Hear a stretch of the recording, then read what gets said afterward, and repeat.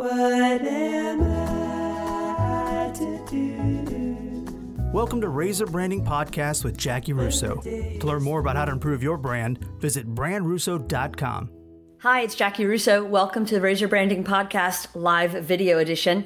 Y'all, I've been so pleased at how well these things have been received. We've really appreciated everybody watching, sharing, commenting. It's crazy to me, but in the 3 weeks that we've been doing this, we've had like 15,000 people viewing these videos, and that really means a lot, so thanks. If you've got somebody that you've seen do a pandemic pivot that you think we should share their story with the world, be sure to let me know. Drop their name into the comments, or you can message me on Facebook or email me, text, smoke signals, however you want to get the word across, but we're always looking for new people. Today, I am honored to invite to our show Leanne Steven. Leanne, welcome to Razor Branding Podcast. Hello. Hello, how are you? I'm good. How are you? I'm good. So we met actually for the first time last night. We did. Yeah. Isn't that crazy? I know, at like 5 o'clock. Exactly, because you came by and took our portraits. Yeah. In that cute little house. Oh, thanks. We like it. St. Streets are good. But so to everybody who's watching, just know I am saying portrait, not portrait, because most of the ones you're doing right now are on people's porches, right? Correct. Or so outside the house, or something like that. How did all that come to be? Walk me through it. It basically just started out as a little film project that I was doing. I have this little twin lens reflex camera that my husband gave me for our anniversary, and we were taking little evening drives, and especially when the traffic was a lot better. Right.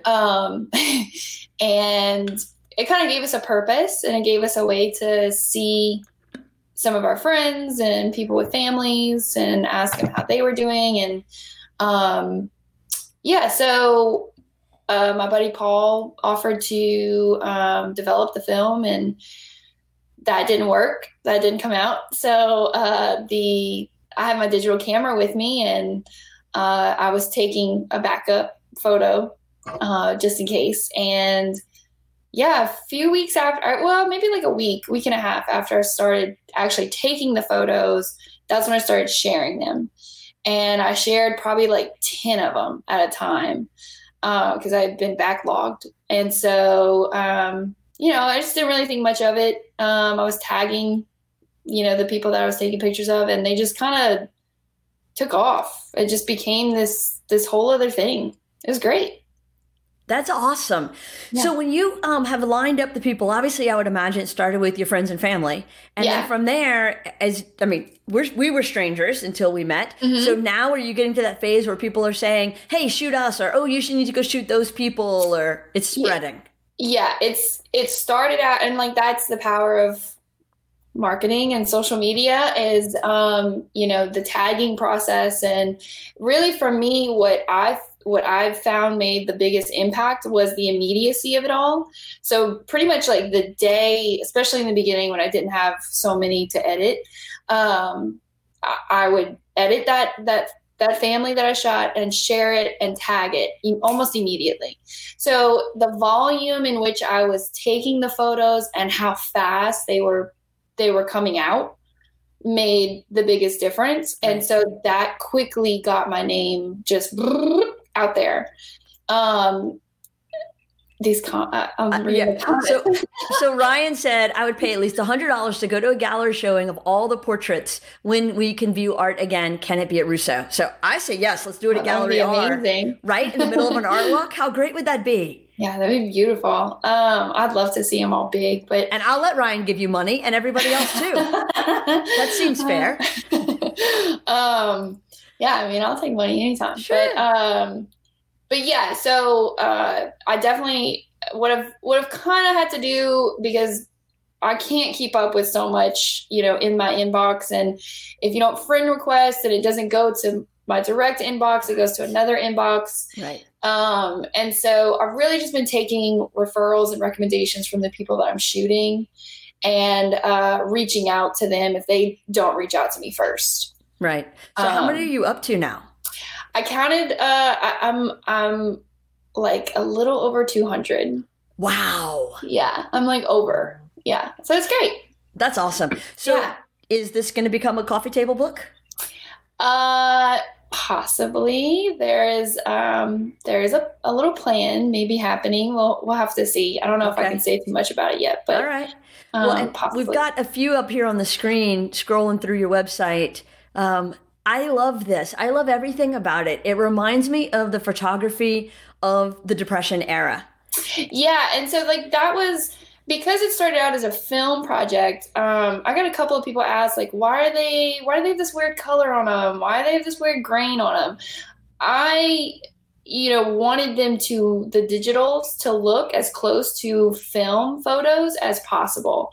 So I kept looking at all these old photos of like my family that I have around my house and old photos online of like how that color on film looks. And that's why a lot of them have this color and the grain, and they're not all perfect. They're not all perfectly straight. There's some like, just snapshot, real quick feeling to them. Right. And then I know that you've also done a whole series in Windows. So talk to me about that evolution. Yeah. And that was kind of an accident, the way that happened. And I've seen a lot of other photographers around the world. A lot of photographers are sort of doing this in their own style, in their own way, in their own communities. And I've seen a lot of the window shots come, but for me, it was just a little bit of an accident. My first family that I photographed was Allison and Peter Dayhart. And I like a lot of reflective photography. I do a lot of that in weddings and just in general. I like a lot of double exposure photography. So I knew that window and the glare, and see how Anita, I knew that would be such a cool, it would look like a double exposure without having to do that, because that's a lot more work. So that was really just how that came to be. I just liked the way that looked. Well, and I like what it says too, because, we all are locked in our houses and shelter in place. And so having people in their house, to me, gets more of a sense of that we're enclosed than when they're out on their porch enjoying the beautiful weather. Exactly. I feel like the window tells, or through the screen door, it tells a very big story of what we're all going through. Right.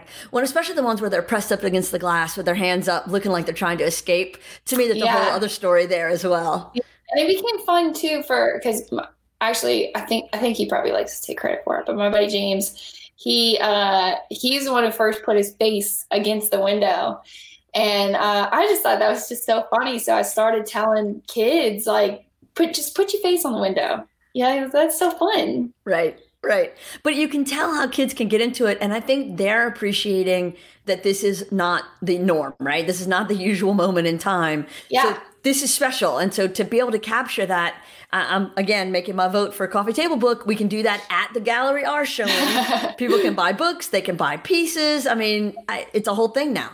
Yeah, it is. And I mean, I'm just super thankful that so many people have taken a liking to it. It's all I've ever wanted in any of my photos. And now it's like, oh, wait, I didn't plan for all this. But it's great. It's interesting. Sunday morning, the Today Show ran a whole story on photographers across the country that have been doing portraits and what each community kind of how they responded. And my biggest takeaways, aside from just the weather, because it was interesting to see some of them doing it in snow, which has not been our weather experience. No, and I think that's great. Right? It is great. And so I would love to see some sort of a central, whether it's a hashtag or a website, where we can see all of the ones across the country. Yeah, have a map. Yes. You go to and have let's see what they did here. Let's see what they did here. Because it's not something, any one person made up. It's a universal thing that's happening. It's just special because it's your community and the way you show it. Right. Well, it's the collective consciousness. I think when photographers could no longer go shoot weddings, or other events, y'all all had to turn to some way to spend your time and talent. And this was the next logical step in that evolution. Yeah. And I've seen a lot of, I follow a lot of Facebook groups, and I've just been exiting out of them because they're just ridiculous. There's too many, but of photographers like criticizing the other photographers who are doing this, but you're putting yourself in more danger going to the grocery store during that time, it was a safe way for me to get out with my family, for them to see me working, for them to see me relating to other people, right. How people are relating to me and their dad. It was just something to do, and it was safe. It's not like we weren't trying to do anything wrong, but I was gonna say, you weren't within 10 feet of us the whole time. Most of it was further than that. Exactly. I rang your doorbell with my, and we cleaned ran it away. Yeah. It was like ding dong ditch with a camera. Yeah. But so what I do like about it though is, as I see, whether it's through the website or I've been following you on the Facebook page, I get to see people that I haven't gotten to see during this whole time. Yeah. Yes. And that was one of the first people I shot, Leah.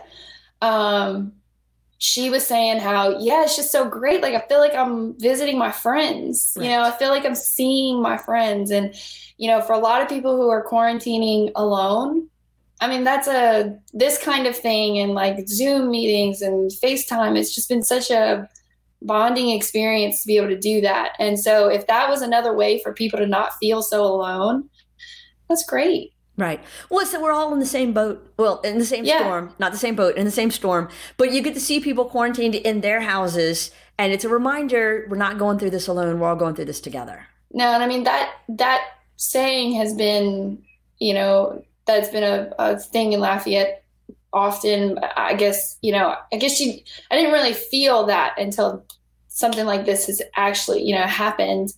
And I really do feel like we are literally all doing this together. We're not missing out on anything. No one's going anywhere. We're all just doing the same thing. Asterisk, the ones who are following the rules. Yeah. Sure. Yes. Because there's sure been some social media in the past week or so that illustrates maybe not everybody is following the rules. I've seen some parties, a lot of parties. Yeah. I think we talked about that yesterday. How people are branching out. Their doneness is becoming evident. As traffic has increased, you can tell. So pre-COVID, what were your favorite types of events or things to photograph? What was your specialty? What did you enjoy the most? I did a lot of weddings. But what I always just enjoyed the most was when, me and friends of mine would get together and just say, hey, we got this interesting person we want to shoot. Let's do that. I really always loved shooting families, just because I can relate to a family. I have a family. I know what to look for in that kind of photography. And before all of this happened, I was shooting, I'd gotten a couple of gigs where I was shooting like spaces. So I shot like a hotel and in New Orleans, which was incredible. And then I shot an Airbnb out in Opelousas.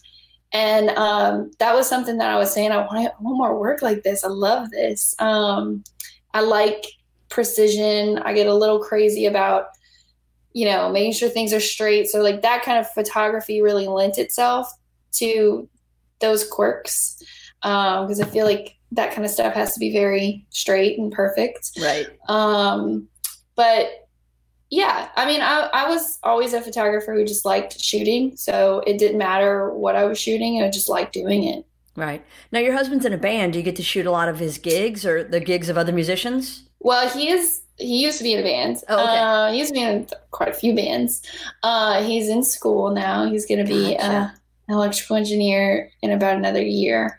So he doesn't do a whole lot of banding. Right. No, not doing a lot of the gigs. No. But so he's the one who taught me how to use a DSLR camera years ago.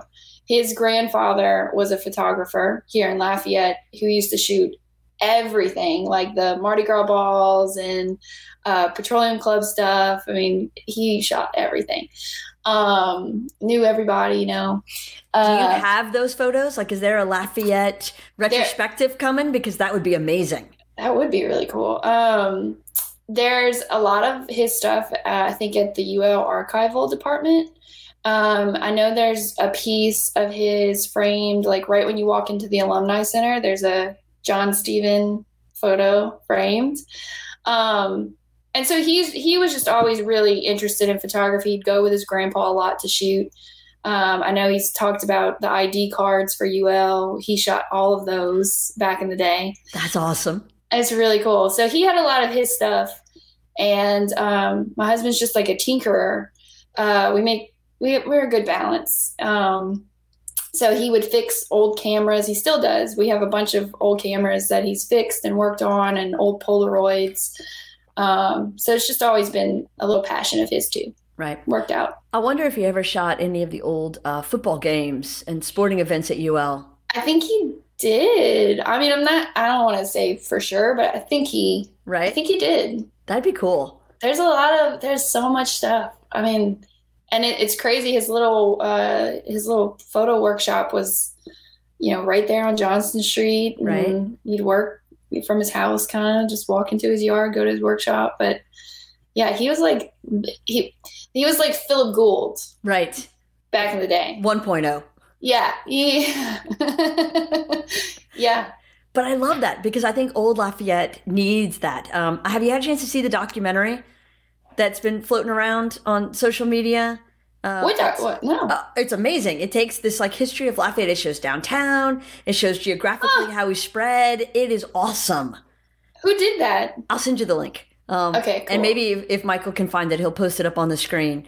But it is so cool because it shows like modern day stuff as well as old Lafayette stuff. So in the modern day part, they're doing Downtown Alive, and they've got this great segment about Downtown Alive, and then you can see our building right there behind one of the events at Park Sanssouci. So yeah, so it's just this neat little piece of Lafayette history.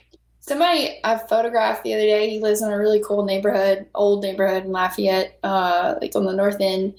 And he was saying how Lafayette should get better at preserving its history. And he named the neighborhood, and I was like, I didn't even know this neighborhood had a name like that. That's so cool. Right.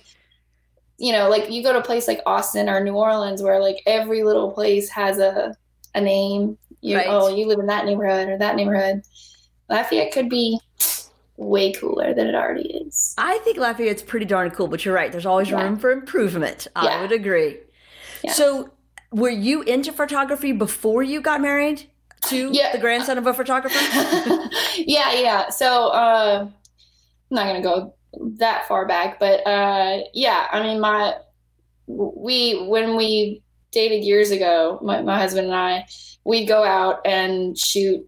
We'd go on drives and shoot anything and everything. Always had a camera, always shot. I just didn't professionally do it or even think that I think especially my generation of kids, we didn't think about the alternatives until we got a little bit older. Right. So I didn't really think that I could ever make money doing that. And then, I just all of a sudden did, and it became great.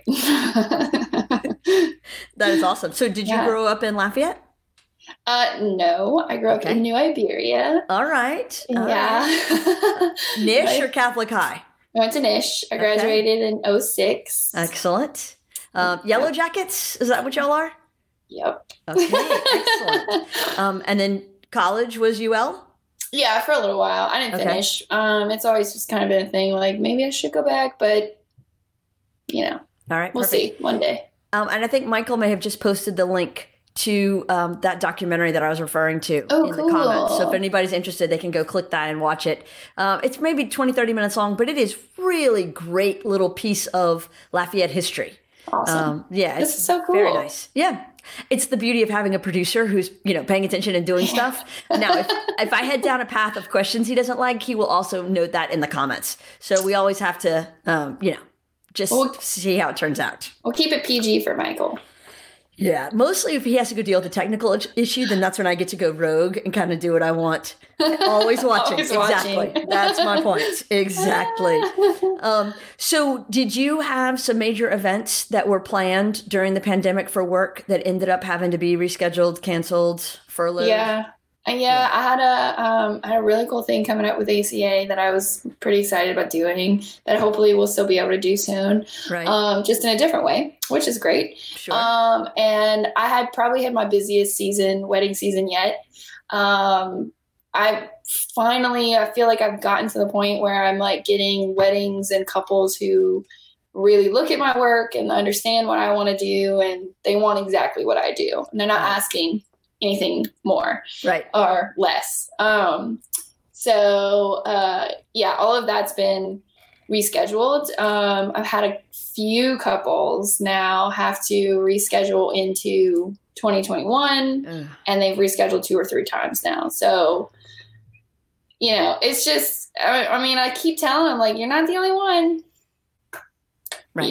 You're in the same boat. And then festival was going to be just so cool this year. I had such a cool plan with it. And I don't know. That's right, though. It's all going to come back. It's just going to take a little time. Yeah. And I feel like we've all learned, just in doing this series, I've learned so much about, I don't have to do that, or I don't have to do that. I can do this, and I can make this into a thing. So it's been really good for people like me who, just are constantly trying to figure stuff out, trying to make things work. So you mentioned something and it resonated with me. Now you've built up your career and your style enough that when people come to you, they're not asking you to do things differently. They want your approach. Where was that turn for you in your career? What point did you feel like, oh, this is who I am?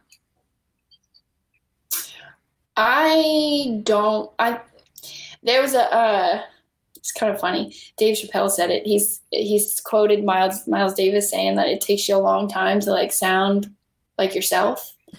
And so I think it just comes with doing and figuring out like, this is the kind of photo that I feel the most, or this is the kind of work that I feel the most, and getting better at saying no and not doing something that you don't want to do.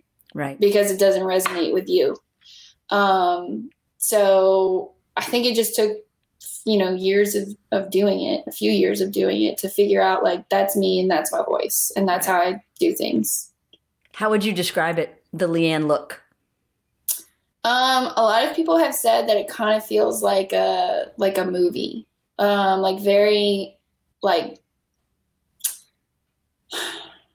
I don't know. Very cinematic, very big. Okay. Yeah, just kind of, and like, it feels like those intimate moments of a good film that you're watching, just like, it feels so good.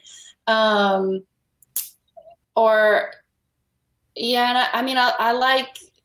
I like low light. I like a lot of low light. So like a lot of my photography is like somebody in a room with one window and like just that one light coming in. Yeah. What are your favorite places to shoot in Lafayette? Like what are the little secret spots? Oh man. I guess a lot of photographers like going downtown, but honestly, like, I don't think I have a favorite spot because I don't try to like plan that too much. Right. Like, I'm not a photographer who says we got to wait until the perfect time of day. I personally really like hard light. I like hard shadows and I like finding those things wherever I'm going. Right. Because wherever you go can have something like interesting and cool and fun. You just have to be willing to like open yourself up to it to find it. Right. Like I've been to some weird places now that, you wouldn't even think that like, we're super photogenic or whatever, but we've made it work. You just have to find interesting light wherever you're going. Right. And I think a lot of that comes from talent. Don't get me wrong. And so I think that, you take the same amazing camera and put it in 2 different people's hands, you're going to get 2 very different results. So it's not the equipment, right? It's the vision. But when you're looking at a spot, what are you looking for that makes you feel like that I can do something with that? What angle, what composition? Like, how do you know? I don't know. Okay. And look, talent is talent. I give it up. I don't know. I think I just know what I like in a photo. I've noticed though that whenever I'm setting up, like whenever I'm looking for a composition or setting up a shot, I look for a corner. I always look for corners, or I look for like something that's descending to where the person or the object that I'm shooting becomes this like focal point. Okay. You know what I mean? Yeah. No, see, that was a good answer. Yeah. Or just look for like splices of light in these like cool ways. See, I don't have that vision. That's not my skill set. So I'm always trying to learn from other people because I'm fascinated by it. Yeah. I like anything that just looks, I guess, like a cool contrast. Sure. Other than your portrait series, tell me another time that you've had a project that really forced you to be innovative and creative. And I mean, honestly, this is I didn't go to art school. I planning things are way beyond anything that I am fully capable of doing. Right. I'm not a great planner.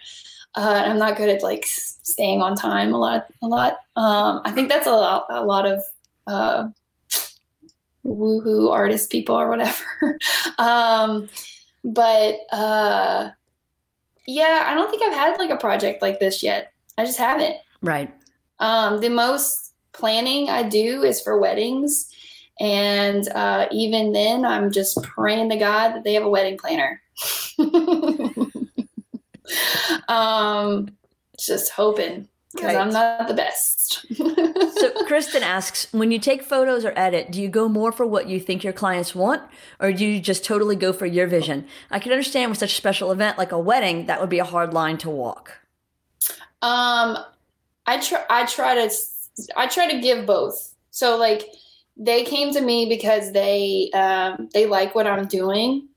But they, you know, you gotta give people like something that like classic or timeless. And you have to like show people like, look how nice you look right here. Look how great this is.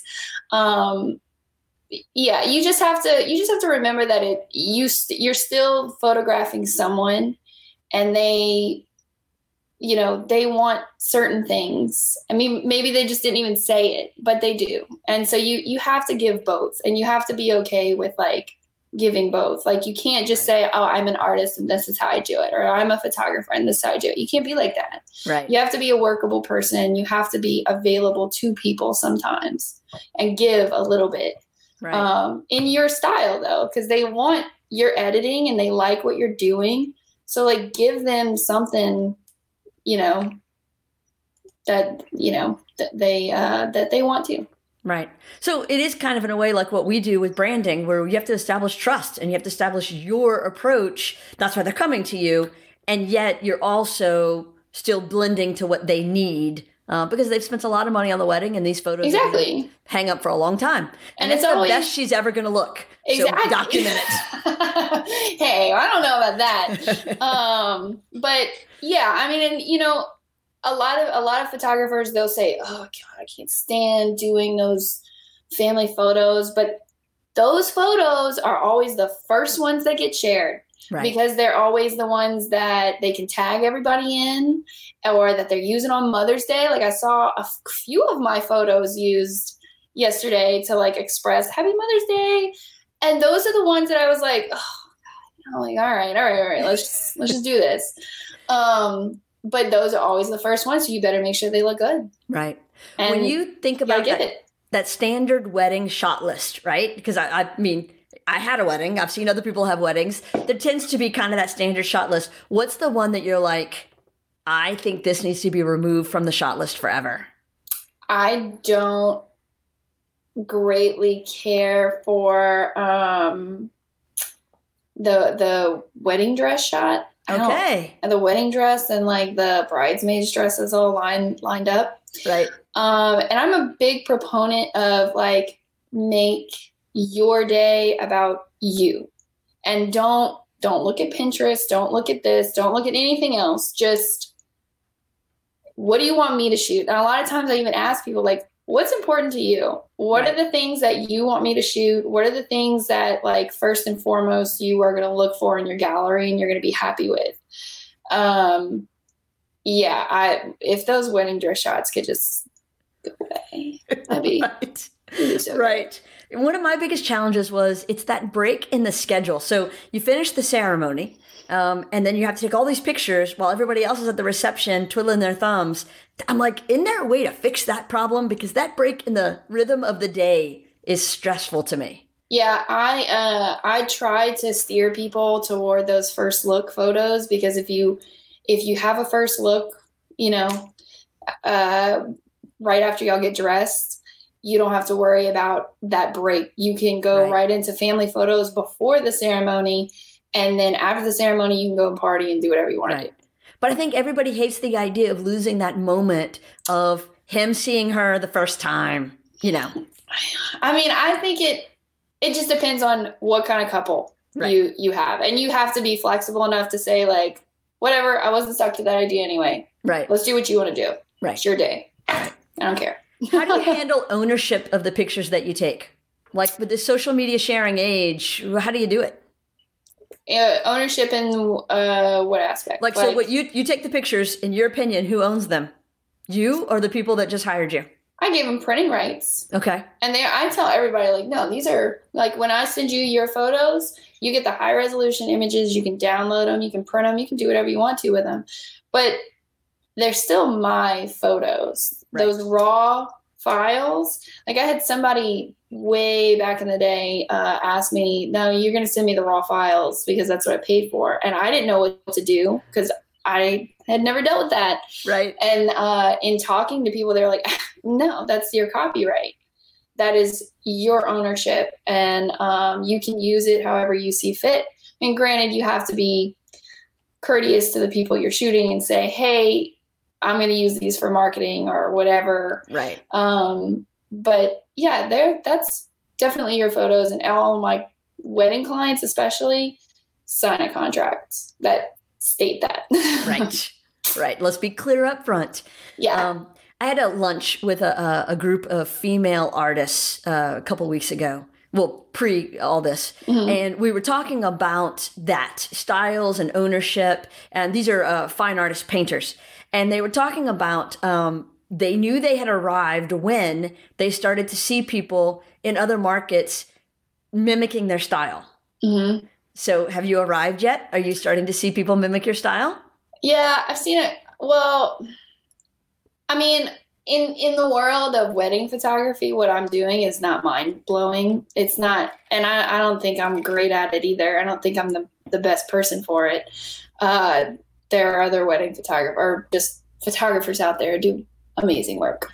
But yeah, I've seen like a couple of my, like, hey, that's my photo. Right. Right. But I mean, even still, like, none of that stuff matters. Like, if you, hey, like, maybe you see light the way I see light, and maybe you saw that photo similar to the way I saw that photo, and that's great. That means we have stuff in common. Right. And that's awesome. Like, if you can get out of your own ego and out of your own head about it, yeah, you'll be a lot happier. Absolutely. And I'm guilty of it. I'm guilty of saying, like, oh, no, this person's copying me. Like, but it's silly to feel like that because it doesn't matter. Right. I think Zach is starting to take some pre-sale orders for the book. He's already got Ryan to buy one, and he's going to do some more pre-sales. So we may have this book pre-sold before you even get it published. Zach is such a sweet person. Zach and Kara, they're just so sweet. And I had never met them before this. I've met so many people. Right. Because of this portrait series. Your network has just expanded dramatically. I know. I'm like, why couldn't that have happened before? Why? It all happens when it's supposed to. Yeah. So tell me, what have you failed at? What's a time when you're like, oh, that did not go the way I wanted it to? I feel like that happens all the time. Like weddings are, oh yeah. My first wedding, I've looked back at those photos. I'm just like, Oh man, she should have asked for her money back. Oh, maybe you could just get her to get married again, and you could do a do-over. Ooh. Yeah. Sometimes I wonder, like, how many of those will end up getting married again? Right. But do you feel like you can tell, like when you're dealing with the stress of the wedding day and you're taking the pictures, you're thinking, oh, I'm going to give them both my card because they'll each be needing me again later? I guess I shouldn't say anything, but well, I'm not asking you to name names. I'm just saying. I know. But you have a sense, right? Have you been right yet? Have any of your predictions come true? I think one of them has. Okay. And me and my husband, he shoots weddings with me sometimes, especially when he's not in school. He'll shoot with me, and I mean, we think we have a really good relationship. So we kind of always use ours as like a soundboard. Sure. And yeah, we've had a couple of discussions, like, where was the groom the whole time? He just said I do, and then that was it. But yeah, you can tell. Yeah, but as far as like failures go, like there are shoots that I go into now where I'm like, I did not kill that. Right. But then you're being your own worst enemy, because then I get back home and it always takes me a few weeks to like finish a gallery because I overanalyze and I think about it. And by the end of it, I tell my husband, I'm like, no, those photos came out really good. I can't believe I was so stressed about it. Right. But yeah, in the middle of stuff, sometimes I'm failing hard. But do you have one of those big ones, like you tripped up the aisle or you left the lens cap on the whole time? I mean, a big like one of those. Forgot to bring the batteries or the chargers. I've lost an entire wedding before. Oh, yeah. See, that's what I'm talking about. Yeah. I've lost. I mean, and I was thankful because I had sent them like 10 or 12. I always send like previews.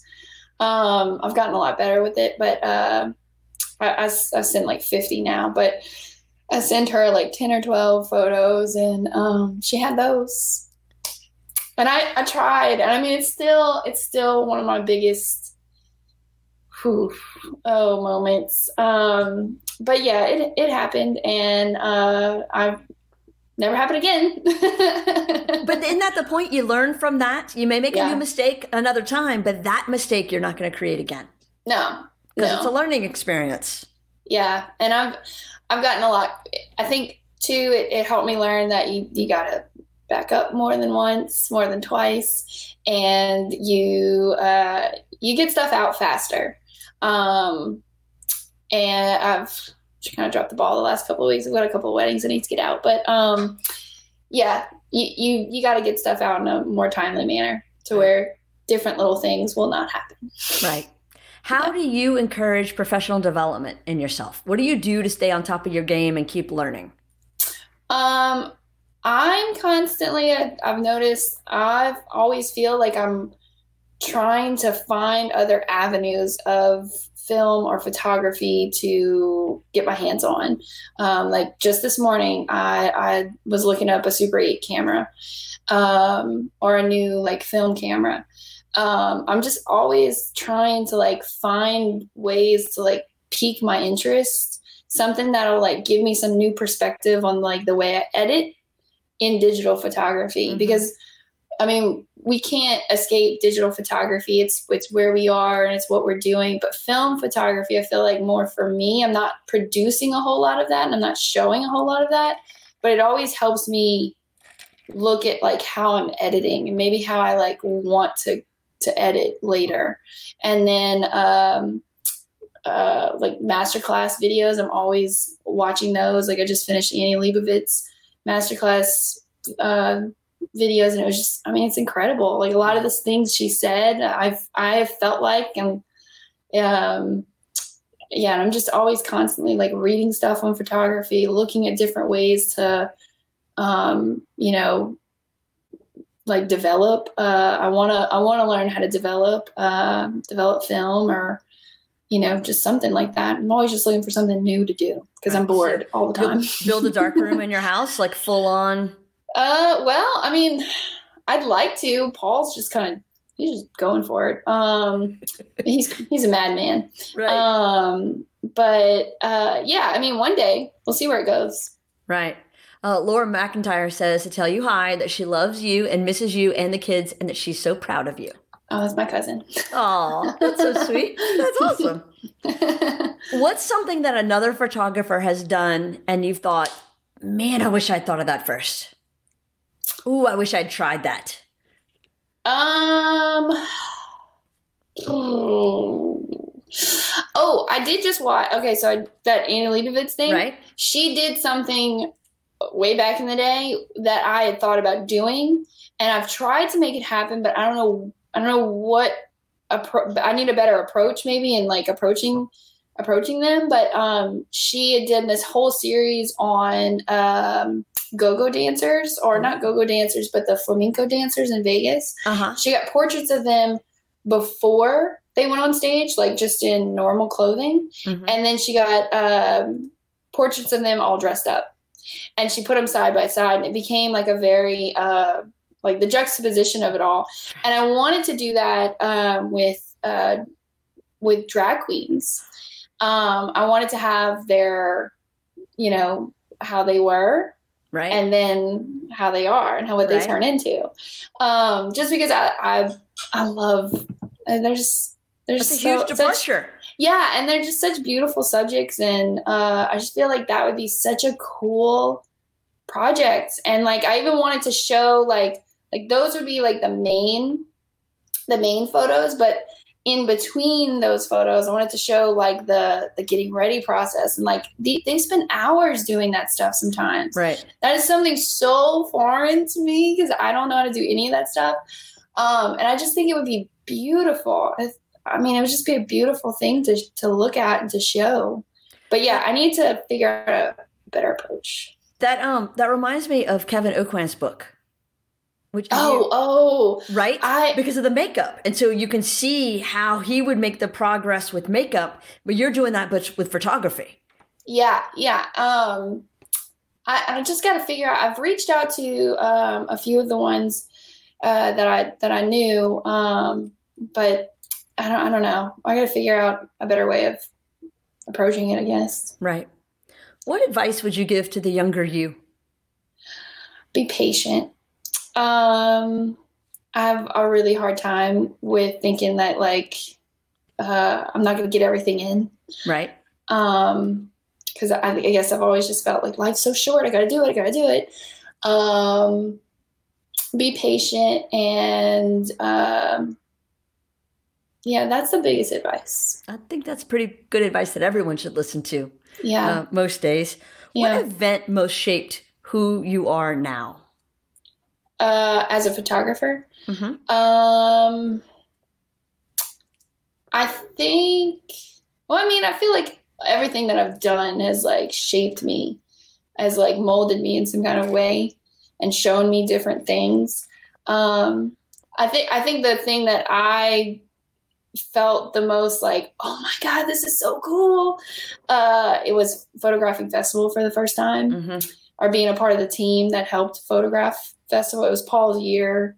But I don't even know him. I just reached out to him. I was like, hey, if there's anything downtown that I can help with, whatever. And then he invited me out for breakfast, and he was like, yeah, you want to do this? And that was just so exciting and cool. That was a big reason why I wanted to move to Lafayette to begin with, because I loved festival.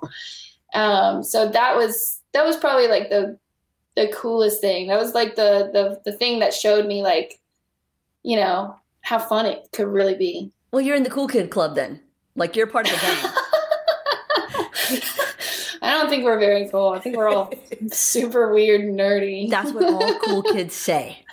Just so you know, because I try to downplay it, but it's true.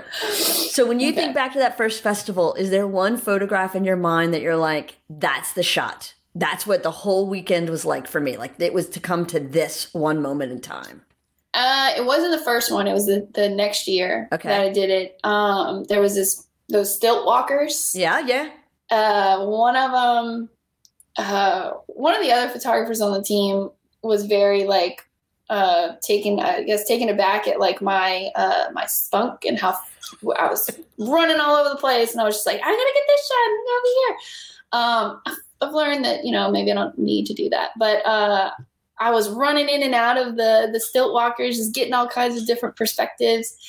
And this one of them just like got really low and like grabbed my camera and pulled it toward his face.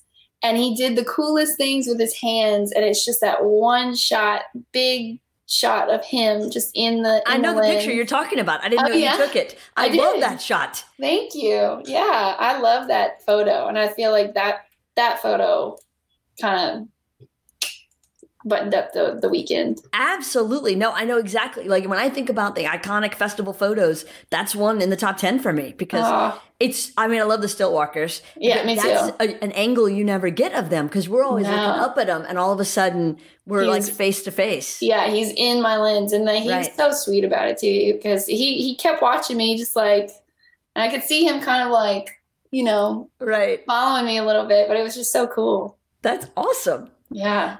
When you think about your career as a whole, not just festival, what's the next iconic shot for you? What's the one where you're like, nailed it? So the shot that kind of like kickstarted my whole like, I actually really love doing this, was this shot of my friend Shelby and Eric in Pirates Alley in New Orleans. Mm-hmm. A lot of people said it looked like the shot of the sailor kissing the girl. Okay. Mm-hmm. It was a black and white photo, and I didn't. We were done. They were just doing that, and I just grabbed my camera and shot it real quick, and I put it in black and white because it just felt so like timeless and perfect. And her leg was up in the right spot, and her hair, and it was just so good. It wasn't like a sloppy kiss either. It was just it was a good kiss. So that one got me a lot of exposure on an international level with photography or with wedding photography. It's not a wedding photo, but it was in the realm. Right. And then there's a shot of my daughter that it's burned in my head. It's just so cool. That's awesome. So, yeah. But isn't that what photography is all about, is capturing that 1 second in time and now it becomes timeless? Yeah. Yeah. And you can take like 100 photos, 1,000 photos, and there's, one in there that just like, feels so good. And I've related, I was talking to Claire Cook and I related, like the way I feel about photographing events or just photographing anything is that it's like a dance, it's like an energy that you have to feel and you get into a groove with the, whatever you're photographing. And when I'm feeling it, I could feel those shots just happening. They're just coming at me. Right. It's really good. That's awesome though. Yeah. What do you say to yourself when you're in doubt? Oh, I live in doubt. I live in doubt and anxiety. Like I am sweating so hardcore right now. Oh, but you're doing such a great job. Don't worry. Oh, I'm very good at like faking it. I'll just fake it till I make it and I'll be fine. I just have to tell myself to breathe and just okay, it's gonna be all right. It is. It really is. I told somebody yesterday that's gonna go on my tombstone. Like it's gonna be fine. It will go on my tombstone. But it's the tone of voice said with it, like it's gonna be fine. It's very different from it's gonna be fine. Two totally different reactions. It's like I am worried, but it's gonna be fine. What gives you hope? I guess the fact that I can always morph and I can always change. And tomorrow, as cheesy as it sounds, but it's a new day. What you did today may not be what you did yet to what you do tomorrow. Right. And that gives me a lot of like push forward. And because who I am today was not who I was 10 years ago. It's two totally different people. So that gives me a lot of hope in that, we can change and we can build and we can become something great. Right. What do you collect? I collect cups. Okay. I have a weird thing. Like teacups, plastic Mardi Gras cups? Either, whatever. All right. Either or. Our cabinet is full of cups. Okay. Like I found these old Dr. Pepper cups from like an antique flea market, whatever, in Sunset. and they were the ones that Ray Charles had the commercial for in the 90s. Oh, yeah. And I just had to have them. And so if I could ever find those Disney cups that the McDonald's used to sell, I'd buy those. Like the little jelly glasses. Yeah, and T-shirts. I like T-shirts a lot. Aside from the necessities, what's the one thing that you cannot go a day without? Anything? Like, not counting like oxygen and water. Like, what's the one thing you need on a daily basis? Time. That's a necessity. I mean, it's cliche, but it's caffeine. Okay. No, I cannot. It's not like an immediate in the morning, as I don't really want anything like right when I wake up. I'm more like a 9:30, 10 o'clock. That's when I'll take some caffeine. Okay. And is it all day long? No. I have like one beverage per day, and that sets me right. Okay. I'm a gentle balance. What is your next project? Like, once COVID's over and we're kind of seeing something that feels like a normal life again, what's the next thing you plan on tackling? It's kind of relates to photography in a way, but I did this workshop a long time ago, a few years ago now, where I was like, showing teenagers photography and like how I looked at light, and I didn't really know how to talk about what I was doing yet because I didn't fully know. But I'd really like to have something like that again, like do something like that again. I'd like to do like a sort of conference in a way for teens going off to college who are interested in like different ways of living, like Ryan Cazares is one of them. This eye doctor who is also in a band and started the MyBrary thing. Like that's, just ways in which there are other ways to make money in this world, and just have, inspiring people come and talk to like the next generation of kids going out into the world, trying to like figure out what they're going to do. I don't know if that can fully come into fruition yet. That's a huge tackling project. And I think that would require a team of people to come together and help out. Wouldn't that be cool though? So cool. Yeah. And like, have, just different people all over talk about like, other ways of living. Cause I feel like that's what I wish high school or some sector of high school would have been like for us, like showing us, yes, go to college, get this, do this. But like, hey, like if you're interested in that, there are ways to do these things, and there are ways to be successful with it and use your degree to go do that. Right. Well, and I think that people go to high schools for their career connections, which is awesome. And I'm glad that happens because kids need to try to figure out what they're going to do before they commit to college and a path. But to take it that one step further and say, it's not just your career path, it's also these side projects that make the world a better place that you need to consider. And it's something that my generation, especially my kids, we have to do. Right. Like, we're not just like these lazy millennials who don't do anything. I have a million things going on all the time. I have a family. I have multiple gigs happening. I have another job. I have a 40-hour per week job. So, I mean, like we have to do those things to survive and to have a nest egg one day to retire. So I just feel like it's important that like it's our responsibility to tell those kids coming up that, hey, there are ways to do it and you can be successful with it. Don't worry. We got you back. Right. Yeah. No, I love that. I think that's going to inspire so much in them. Okay. It's time for the lightning round. You ready? Oh, okay. All right. Favorite place on earth? Torchy's Tacos. Okay. Movie you can't turn off? Pride and Prejudice. Oh, good choice. TV show? Right now, Master of None. I watch it like crazy. I watch it constantly. It's on repeat. It's a classic. Favorite book? I don't really have a favorite book because I don't read that much. But I'm reading The Tipping Point, Malcolm Gladwell. That's a really good one, actually. Anything Malcolm Gladwell, you're in good hands with. Yeah, absolutely. And Seth Godin, too. Favorite podcast? Armchair Expert. It's my favorite. I love it. It's I like love- hanging out with a friend. It totally is, except way funnier, wittier, I more know. successful friends. And Yes. I like the new episodes that come out on Thursdays because that's the expert on expert. That's Right. so good. And Right.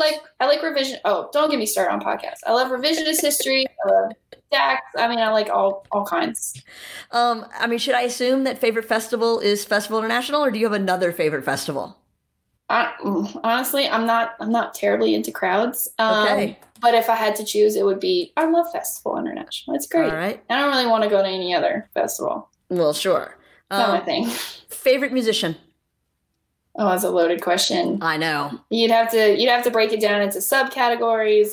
But if I had to pick one, I don't know. I mean, one that I'd take with me on a desert island, it would be Radiohead, probably. Okay, so that's good. I Yeah. got to see them in LA way back in the day. It was amazing. And I'm not even a huge fan of theirs, but their concerts, like, it's pretty impressive. It's the number one thing I regret not seeing. Okay. If you are going to do karaoke, what song are you performing? Fiona Apple, Criminal. And I've never done karaoke. Yeah, but but you know your song. How is Yeah. it you've never done it and yet you know your karaoke song? Because every time I hear it, I live in my head. Right. And I'm like, if I were to do karaoke, this would be it. There you go. And it would be in this leopard print dress that I have. Well, see, you're already dressed for it. Maybe we should do some karaoke later. What is your death row meal? Your Last Supper, like this is it. That is a project I've thought about too, because I'm very interested. I learned when I was a little kid that Timothy McVeigh's last meal before he was Mm-hmm.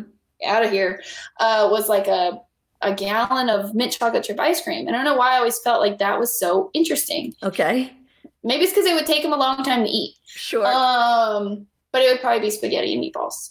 Okay. Made by anybody special, straight out of the SpaghettiOs can? Oh no, I mean, Okay. you know, Alright. maybe Claire, if you're out there, maybe if she made it. Oh, see? I'd eat anything she made. Now you're getting a meal out of it too. Favorite leisure activity? Doing nothing. Literally leisure. Yeah. Favorite, Sofa. favorite sport? No? Oh, if I had to choose, probably basketball or football. Football. Okay. I like going to the games. Okay. I love it. There It's an you go. energy. Sure. Favorite way to treat yourself? Oh, probably lying in bed eating a whole box of Famous Amos chocolate chip and pecan cookies. That is awesome. Favorite Best. concert you've ever attended? Oh man. I guess only because it's maybe one of the most recent, but I really enjoyed Grizzly Bear at ACA because I had a seat. Oh, you weren't working. Yeah, it was for my 30th birthday. Nice. They put on a hell of a show, but I don't know. I've seen there's a lot at this point. No Right. idea. Right. But yeah, most recent, that one. Favorite song to listen to when you've got to get yourself pumped up?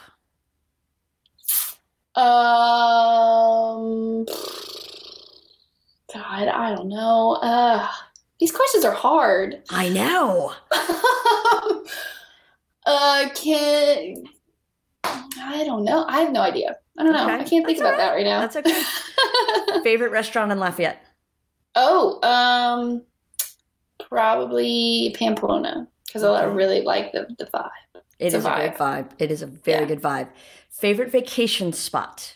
Place to go on vacation? I haven't been on vacation in a long time. Okay, so in a perfect world, you're now going. Where are you headed? Santa Barbara. Okay, see, you knew the answer. Yeah. All right. So it's been an hour. Look at how time flies when Wow. we're having fun. How That's great is woo. that? I know. Thank you so much for spending the time with us. I really appreciate it. Yeah, thank It was you. awesome to hear the story. So now we have to schedule your downtown art walk showing of your portraits. We have to get your coffee table book published. Yeah. We have to get our festival of side projects going so we can inspire kids to do things that make their hearts happy. We Yeah. got a lot of work to I'm do. really down for that. I want Okay. somebody to, whoever's listening to this, like, this would be so great. We're going to make all that happen. Yeah. We have a lot of free time right now, I feel like. So now's the time to plan all of those things and more. Exactly. Leanne, thank you for taking the time. I appreciate it. And to everybody who asked questions, shared, liked, participated, watched, we thank you. Feel free to come back on Wednesday when we are going to have live with us the one and only Krista Vega Bio, who's going to talk about what it's like to try to sell cars during a pandemic. And then Friday will be Charlotte Bush Cryer talking about moving Caroline and Company across town and opening during a pandemic. So thank y'all very much. We appreciate it, and we'll see you then. Bye.